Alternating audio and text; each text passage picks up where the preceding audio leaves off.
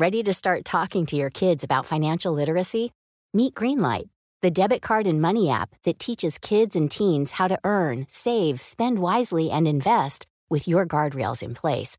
Parents can send instant money transfers, automate allowance, and more. Plus, keep an eye on spending with real-time notifications. Join more than 6 million parents and kids building healthy financial habits together on Greenlight. Get your first month free at greenlight.com/ACAST. That's greenlight.com/ACAST. There's never been a faster or easier way to start your weight loss journey than with PlushCare. PlushCare accepts most insurance plans and gives you online access to board-certified physicians who can prescribe FDA-approved weight loss medications like Wegovy and Zepbound for those who qualify. Take charge of your health and speak with a board-certified physician about a weight loss plan that's right for you. Get started today at plushcare.com/weight loss. That's plushcare.com/weight loss. plushcare.com/weight loss.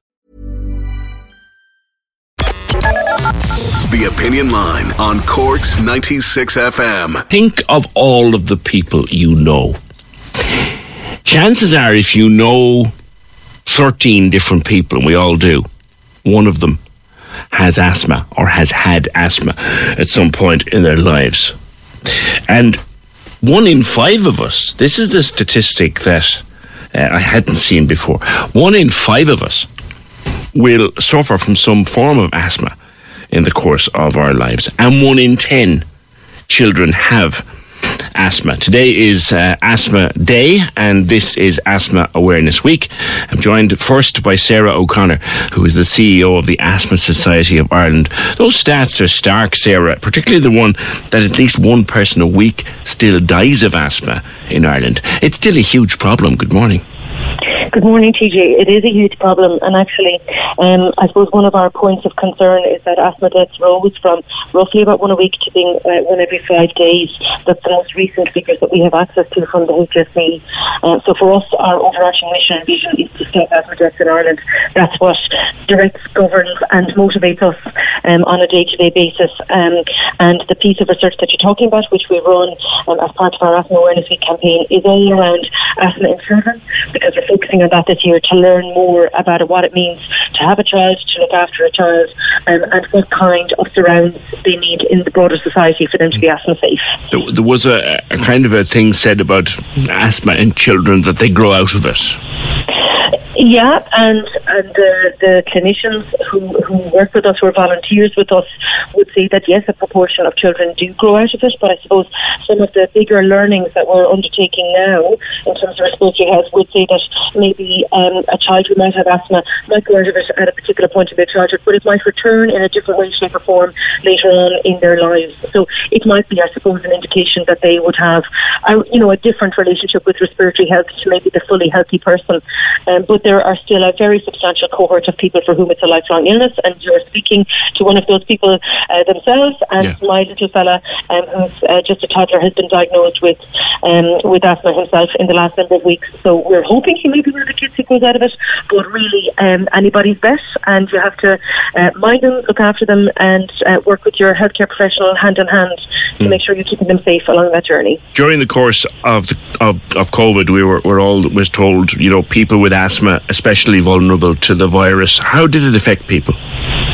Well, I suppose the piece about the virus, we're still looking at the data coming through, and as people know, COVID is such a new illness for us all to be learning about, and I think all of the doctors and the clinicians are really working hard to try and figure out what does this mean, what are the ramifications of it, and as we can see as we go along learning about long COVID and other aspects of it, we really don't know very much right now. But I suppose what the survey we launched this week told us about COVID and asthma in children is that actually it's had a very substantial quality of life and health impact on them. For example, one of the findings that came through was that 19% of respondents, so mums, dads, carers, had avoided or delaying going to hospital for their child's asthma due to fears of contracting COVID-19. So that was a point of worry and a point of concern for us. Yeah. And then, for example, about 59%, so that's 6 in 10, said that they were unsure as to whether their child's symptoms were as a result of COVID and asthma, and that seemed to happen over and over and over for lots of families, and we had that situation in our house as well. And about 16% said that the uncertainty about whether something was COVID or asthma actually meant that there was a delay in the appropriate care. Yeah. So those are, I suppose, some of the medical pieces that COVID has done, but the pieces that came through really strongly, TJ, which, you know, are a little bit hairy. Things from our end, you know, relate to the challenges that kids with COVID face. So, you know, increased bullying and exclusion in school as a result of having asthma, the similarity between asthma and COVID symptoms, as I've mentioned, very frequent testing for COVID, because every time they were displaying asthma symptoms, they had to get checked, possibly knock on delays then in getting in to the GP or to the hospital as necessary. Yeah. And lots of school days lost of school days lost. And just some of the testimonials coming through from parents reflecting how their child felt about asthma, really quite troubling to read, you know, children being mocked and excluded, laughed at, bullied by their classmates who, you know, were telling them that they had COVID, or, you know, maybe treating them in a way that really shows that we have a lot of education to do, you know, of ourselves as adults and of children, to help them to understand what asthma is, what it is as an illness, and how to help them look after children. That's upsetting research. Sarah, thank you. I'll leave it there with you because the line isn't the best in the world. I want to go to Sinead Tivey, your daughter Fern, 9 years of age, Sinead, and has asthma. And how does it affect her life? Good morning to you. I'm the proud mother of the wonderful Fern. She's always had asthma. She was first went into hospital when she was 3 weeks old with a little chest infection. Since then, over the 9 years, she's been hospitalised numerous times. I can't count how many times we've gone by ambulance. It's always been part of her life. She has a great understanding of it. And as she gets older, she understands it more. She's absolutely outstanding for taking her medication. She takes inhalers every day. She also takes a little pink tablet, which is singular. Her asthma is probably slightly different. It comes on very slowly. It starts with a little cough, and then it could just, at night time, it's always worse. She'll start wheezing, and then over time it'll just get worse and worse, and the breathing will get laboured. As she gets older, and have you managed to identify at this stage the triggers, the things that set it off? It's not really a trigger. It's just, you know, a simple little cold. If she got a little chill, it can just go from there. When she was smaller, she had eczema and things like that, which all go hand in hand with it. But for Fern, it's just that probably her immune system isn't up to the same as everyone else, and just a little cold could start this off. And it will just slowly, over a few days, it will just get worse. But we've learned now not to take chances with it anymore.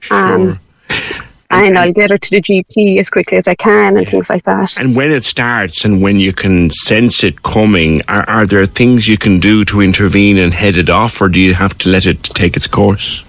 Her inhalers, she takes Beclizone, and she also takes her Ventolin, which is her reliever, her blue inhaler, which we would up the doses on that to try and help her. Now, not always does it does work, but sometimes she needs a little bit extra help then, and it might just simply be an antibiotic or steroids, and often it's, you know, into hospital, and they take it from there, and she could be on oxygen and things like that. That's scary. Well, do you know what? When you're caught up in the moment, you just have to deal with it. Yeah. You said to me there's been a fair few late night rushes to hospital, has there? Oh, absolutely. I don't know how many times. People have been outstanding. When the paramedics come through the door, you actually breathe a sigh of relief to know that you're in the right hands then.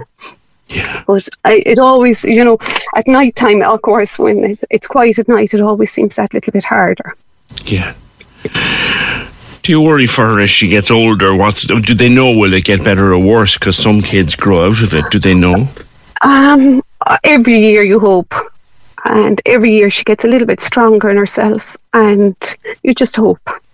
Yeah. It's an awful thing, isn't it, to have to deal with a sick child, that child that can get sick so easily. It must be very hard for you and the rest of the family. Well, it is very hard. I have 2 other kids, and only recently one of them said to me, "Why is she always sick?" And it's just something she can't help. Yeah. Because if you met Fern, she's the toughest, bravest. Sorry, I'm getting very emotional about it. You're okay. She is the toughest, most amazing little girl. And at the moment, she's extremely, extremely good. And she's so active, like she's swimming, she's gymnastics, she has her pony, she's Irish dancing. And you know what her attitude is? Okay, ma'am, I can't go to swimming or Irish dancing this week, but I want to go next week and I'll go more. You know, she will not let something get her down. Brilliant. She has the greatest attitude in life. Fantastic. She's so determined. Were you scared for her during COVID? Oh, absolutely. I had her wrapped in cotton wool and bubble wrap and everything just to protect her. But we got through it. We were very lucky we got through it. But I suppose it affected the other kids then. They weren't allowed to go places and do things. And how do they take that? They love their sister, but this thing that... Oh, they love her and they kill her at the same time. But she just has the most wonderful effect on people. She just lights up the room. So when she's on form, everyone knows she's around. And her sister and brother, they're wonderful to her. Her brother has mild asthma. I had it as a child, so we do have a great understanding of it and how you feel, and you know how it runs you down and the exhaustion of it. And just Fern is just such a positive child. She knows, like, she takes her medication. It's laid out in front of her every morning, and she calls her inhalers, her puffers. And if you were rushing, she go, "Mom, you never gave me my puffer." You know, she's very good, and there's never a problem with taking things. So she has, in fairness to her now, she has made life very easy for me. I mean, we could be battling every morning, but she doesn't. She knows it's there to help her. And the Asthma Society have been just absolutely amazing to me. Ciara, the asthma nurse, rings me. She's actually ringing me later today. She rings me every 3 months just to check in with her. Right. And, I mean, it's just a help and reassurance that I get there, and even just for someone to turn around and say, "Look, you're doing a great job, you're getting her there."